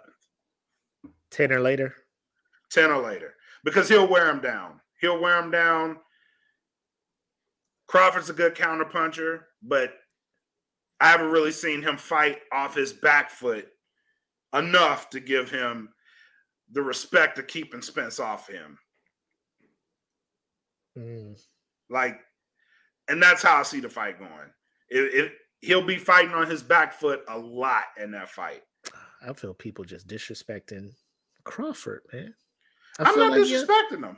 I feel like I think in a perfect world, when you said in no card in your imagination, do you have? I don't. Crawford winning this fight. You don't think that's any kind of form of disrespect? No, I say this respectfully. I said no disrespect. I say this respectfully. Crawford is a great fighter, and I don't take anything away from him. What I'm telling you is, Errol Spence Jr. is a killer. He is a killer. Mm-hmm. He went there with Porter, fought Porter's fight, beat Porter. Mm-hmm. At his own game. Outboxed a world-class boxer in Mikey Garcia. He did. Outboxed him handedly. I feel Garcia was hella overrated, though. Garcia was overrated. I'm not. I like everybody who watched boxing knew Garcia should not be in that motherfucking ring. Although Garcia's he's not like this world-class elite boxer, but he is a very great balanced boxer. Yes. Which you don't know what he's capable of hitting you with. That makes him interesting. No, he's good, but there's like levels. Like, yeah, there's levels to it. It's good. Like you're not in the bottom tier, but there's different breeds of people exist. Yeah. When you get to the top 5, top 3 pound for pound motherfuckers, and when you get in the ring with somebody who's up there, like. Just because you was nice down there, you know what I'm saying? Like the chins up here, the chins up here are different. The right hands are different. The hooks are different. The speed is different. You know what I'm saying? Because you'll get in there and you'll pop. Shit. Yep. Mikey thought he had the fastest hands. Nope. Hold on. What's up? Because Damien's saying that he'll take the bet. Are you betting against Errol Spence? Are you betting for Errol? Because I'm for Errol Spence. Nah, he's probably for Errol Spence. He said Southside still holding. Yeah. That's Errol Spence. That's an Errol Spence bet right there. But I'm serious. You as good as Crawford is, and I mean, that is, you are about to lay on. You're putting so much frosting on this disrespect cake. You about to serve this dude a straight lemon, disguised as a cupcake, dude. As good as he you're is, great. You're amazing. You're awesome. You're awesome. Spence will kill you. Yes. You talk about this. It's not disrespectful at all. Not at all. I mean, zero disrespect when I say that. I just see the fight. I want it to happen. I want it to be a good fight. I feel Crawford would shock the world. He ain't knocking Spence out. It'll be split decision. I wouldn't be mad at it. If he won that fight, I would not be mad. When they do a rematch, because the rematch clause is in there, Spence will then release. I don't know. A side I don't know about that. Really? I don't know. Really?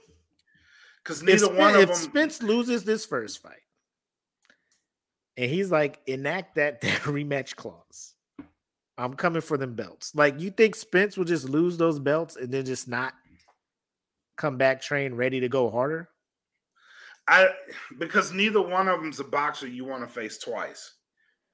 And this is when I say this, there's certain levels, the levels that you talk about. Yeah. There's boxers that collect data in the ring, and like Tyson Fury, he's one of those boxers. Yep, he got dropped in that first fight. Took the data from the first fight when he got up from the knockout and used it in the second fight. Yep, to win. Like there's a level to that. Those two are at that level. So if they fight and either one of them wins, the rematch, they're both going to go look at tape. They're going to go look at tape, use the data that they collected from that first fight to try to win the second fight. The person that wins the second fight is probably the person that loses the first. Yeah, because the person that wins knows that that game plan works for them.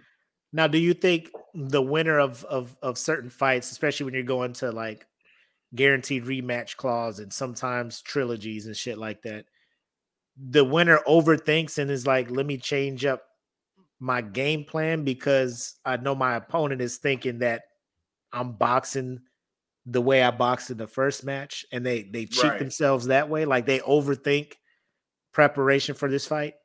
Is that more? Let me put it this way: if they were to do that, would that be more on the trainer or the boxer? It'd be on both, really, because as the trainer, you would have to go back. If you win that first fight, you would have to go back and look at the mistakes you made in that first fight, even though you won that fight. You want to bring your cousin on? It looks like he got something to say about it. Yeah. Hold on. Let's post the link for him. All right. Because I look at it like, I mean, boxing is probably the most dangerous game of chess you can play. You gotta bait people in. You gotta make people react the way you want them to, so you can counter react. Right. That's why a lot of the boxing matches that have two counter punchers going against each other, a lot of people get frustrated and boo and get mad, but they're just filling each other out because both of them know one wrong move and that's it. Like I'm out. So I think the chance of overthinking is there because you don't want to go in being predictable. You don't want to go in reenacting the first fight that your opponent already knows how you set stuff up, right? But don't you think the trainer has more, if that's the case, the trainer is more at fault? Because the boxer, although he's the one in there, putting the game plan into action, like when the trainer has to be like, let's not overthink, let's not overcorrect. You know what I'm saying? Right. To a point where we're trying something new that's not us, because you want to stay in your comfort zone.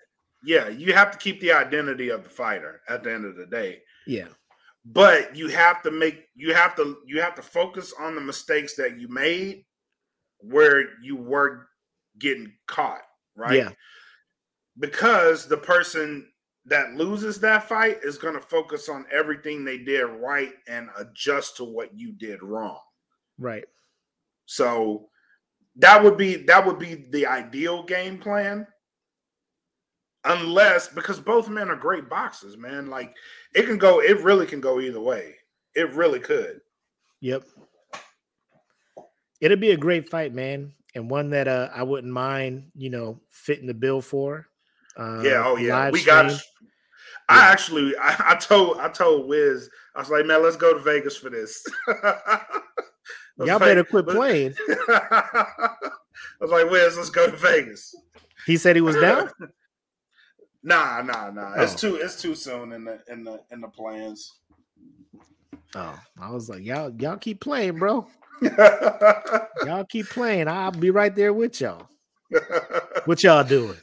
I know. What y'all doing here in Vegas? Oh man. Well, I was hoping to get your cousin in here, but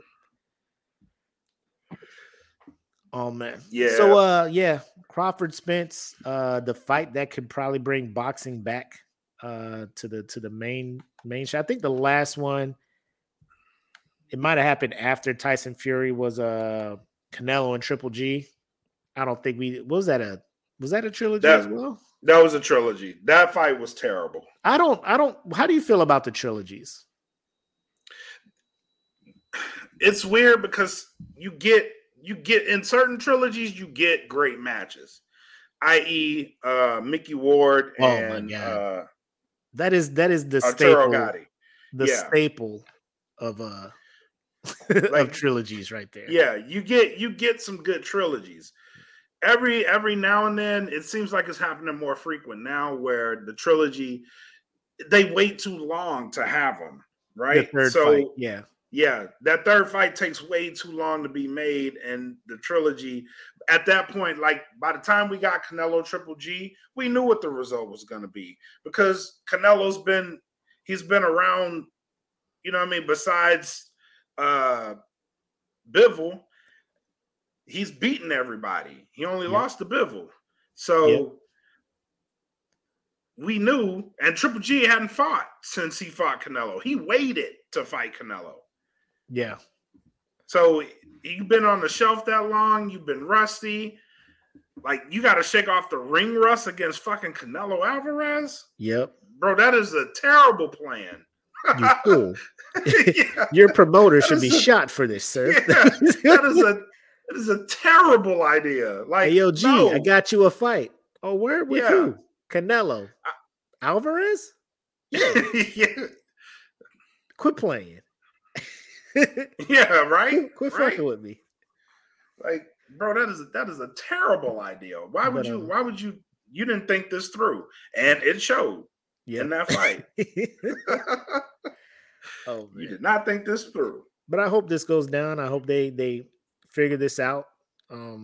November would have been a dope time to have that. But I could wait another month, December, January. As long as it's a good fight, I'll wait for it.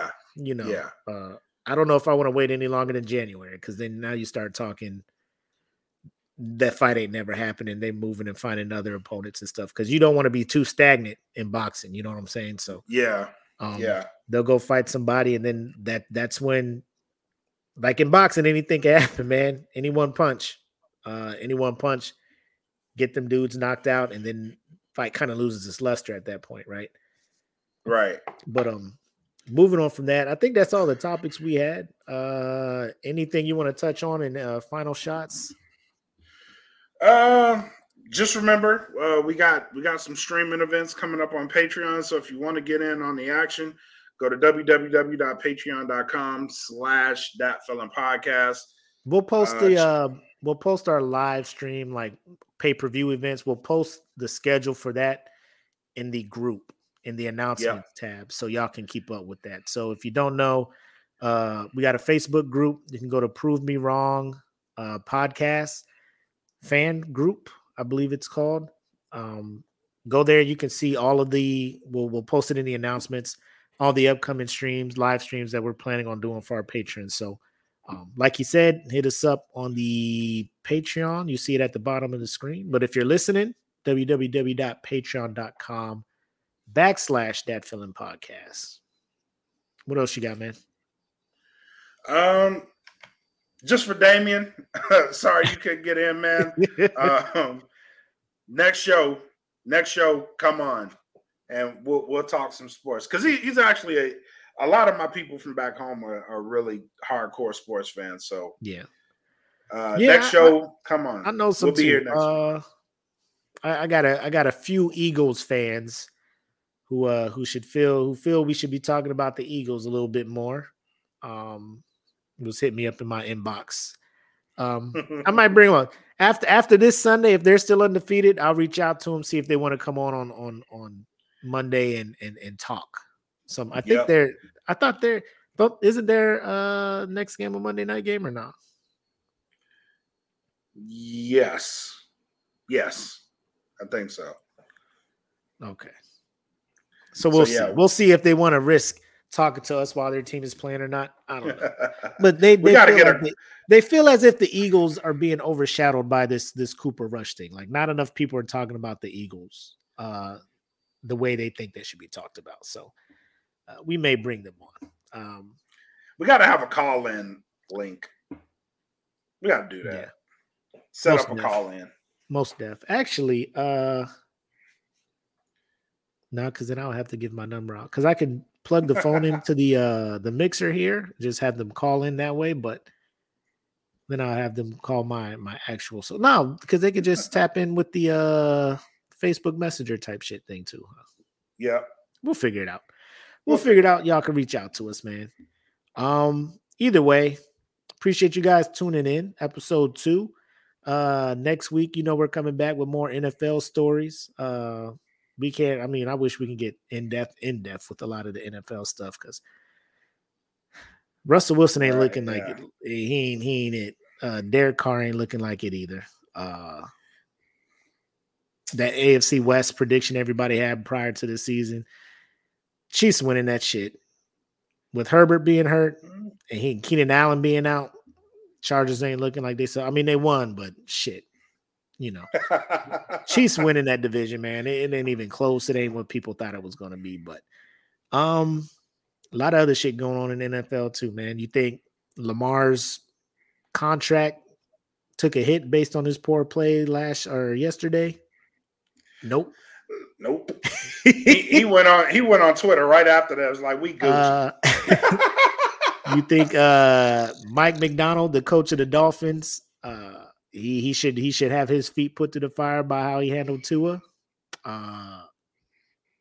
got a little bit more time. What do you think about that thing, man? So that Sunday they're playing the Bills. He gets pushed down. Everybody has seen the play by now. Falls back, head hits the ground. Everybody sees it. It's like whiplash, right? Bop. Yeah. Gets up, tries to jog to the huddle. Woozy falls, gets up. Woozy again. O-line help him, bro. You're not ready for this. Take him, get him off the field. Should have never won the game. Get him off the field. Go do the concussion thing. I'm like, cool. They're going through concussion protocol. Teddy Bridgewater comes in. I'm thinking Teddy B's finishing this game because there's no way. I'm not a doctor. I'm not a brain surgeon. I'm not none of that stuff. There's no way he's passing concussion protocol based on what I just saw on the field. I've seen people held out of games for less. Put it that way. Yep. Teddy Bridgewater goes out there, throws a couple dumbass passes. Tua comes trotting back out. I'm just like, either they have a TV in that locker room and they saw Teddy couldn't get it, and they're just like, bro, this is a division game. Bro, say you're hurt, you're back. Right.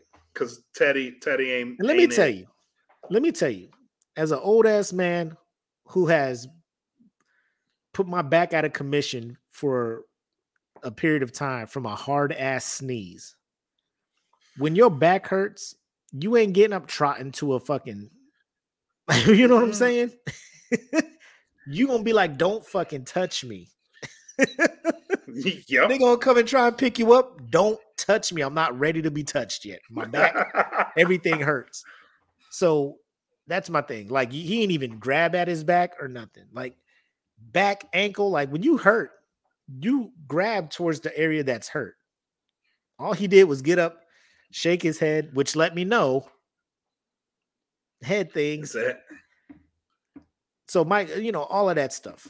I get it.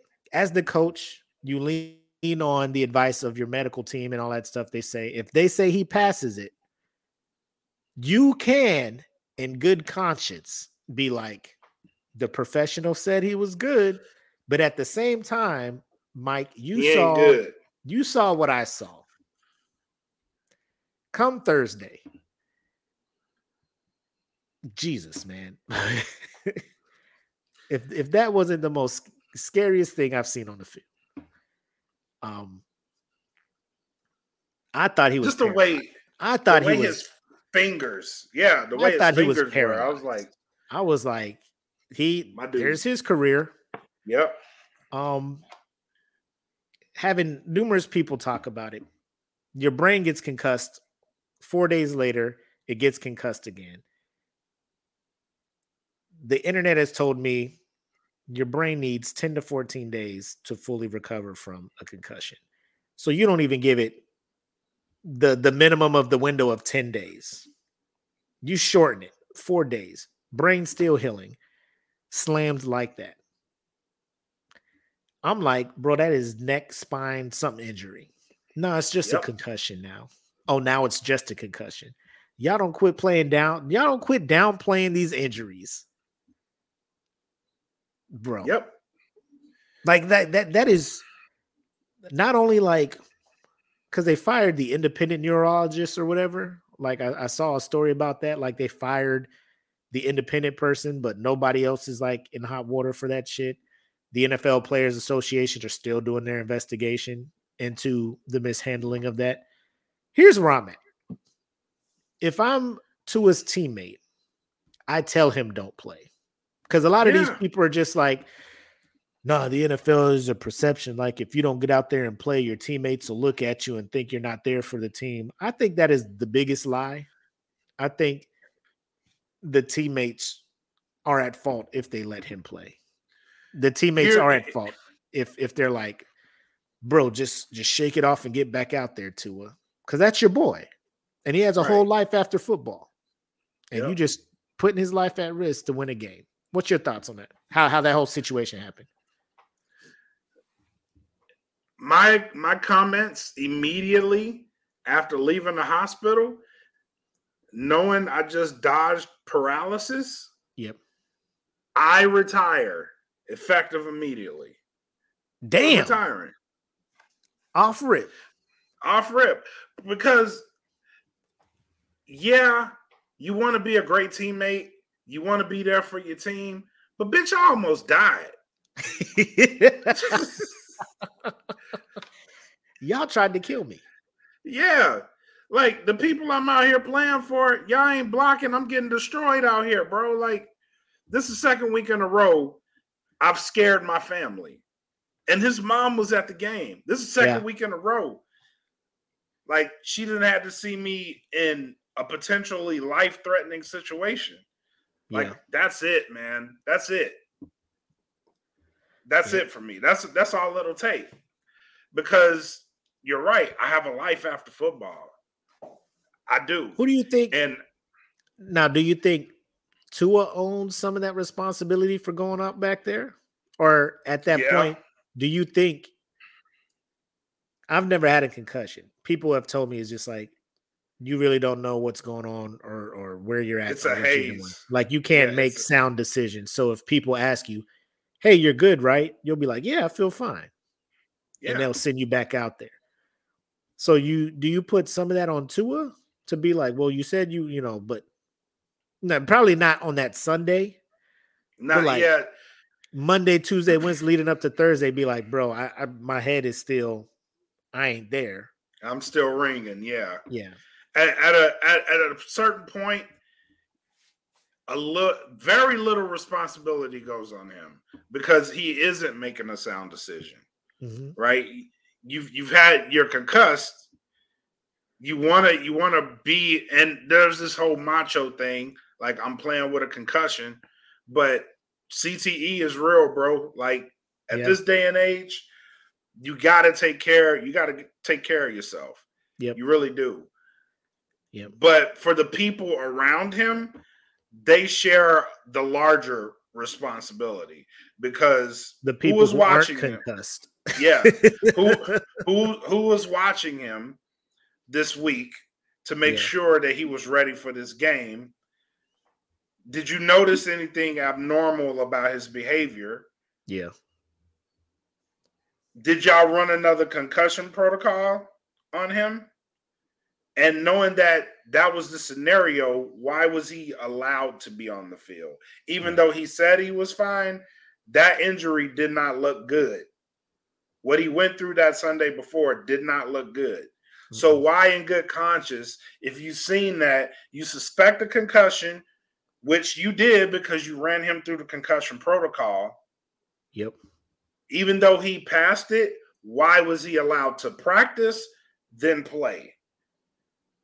Because he wasn't listed on any injury report. He went back out to practice as if nothing was wrong. And then we find out Sunday that something happened again. So it's not a good look for the team, especially the team doctors, because they cleared him to play. It doesn't look good. And how do you avoid this scenario again? Because do you think the NFL should get rid of Thursday night games? Do you think it's unfair to have players put their body through what they do on Sunday and then turn around and be like, 3 days later, we're going to do it right again? We're going to do it again.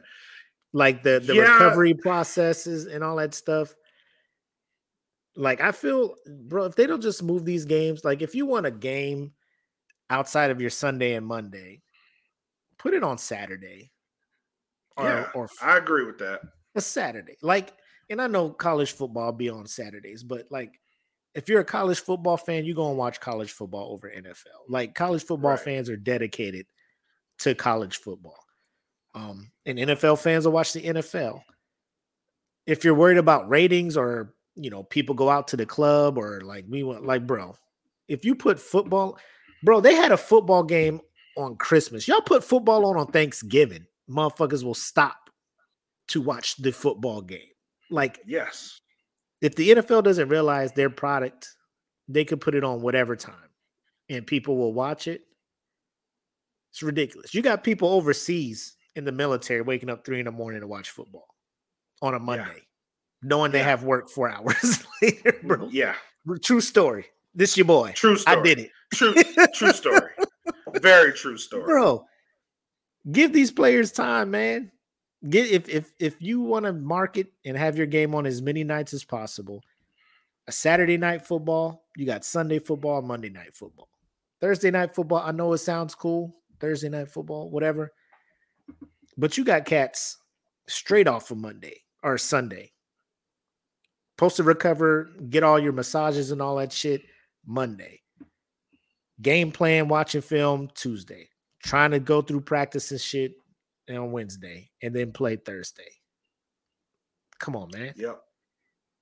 And then the thing is, well, now you get 10 days of rest. Like, well, Tua's going to have a lot more than 10 days to rest because they officially said he's out for Sunday. And I'm just like, bitch, we all knew that. If y'all would have put that motherfucker on the field Sunday, the Dolphins would be out of the NFL. Fire everyone involved. We would drop a bomb on Miami's stadium. Like, bro, just throw the whole franchise away. They don't give a fuck at this point. Yeah, it wasn't a good look. The commissioner was there at that game too. He was talking and shit, and he saw that. He was like, God damn it. Yep. God damn it. Just when we were starting to get back in good graces. We out here giving young brown boys good fucking concussions and shit. Not caring for them. Yep. Oh man. Yep. But yeah, man, I thought it was a bad look. I think the NFL should move Thursday night to Sunday night or Saturday night if they want more games or something like that. I don't like the doubleheader on Monday like they did the other night. I don't like that. But that's just me. I didn't mind that. The flipping back and forth between two games? Yeah, I didn't mind it. Oh. I don't know. I just think the primetime games, like, it's supposed to be nationally, like, everybody look at this game. So when you got two of them going on, you just going back and forth. Now, it'll only come into play, like, if one of the games are super trash. Like, a lot of these primetime games have been not good. I don't know why they keep giving the Broncos Thursday. I think this Thursday is Broncos and Colts. And I'm just like, oh, this should be fucking fun. You know, like, Jesus. That just lets me know I have a free Thursday to work on whatever I fucking want to work on while that shit's on in the background. So exactly. It is what it is. But yeah, man, that's all I got for him, man. I know we went into a whole nother segment, but we had an extra bit of time. Yep. So if you don't got nothing left for the people, man. I don't. All right. Episode 2 of Prove Me Wrong. We talked about a lot of stuff. Make sure if you tune in, hit us up on our Facebook group page, Prove Me Wrong Podcast fan group. Let us know your thoughts. Leave some comments. Put some suggestions in there for what topics you want us to talk about next week. And we'll make sure to hit them up. But until next time, I'm the homie Mac, a.k.a. your boy. And I'm bred like a king. Matus Kelvin Cayley. Come back next week for more Prove Me Wrong. Y'all take care. Peace. Peace.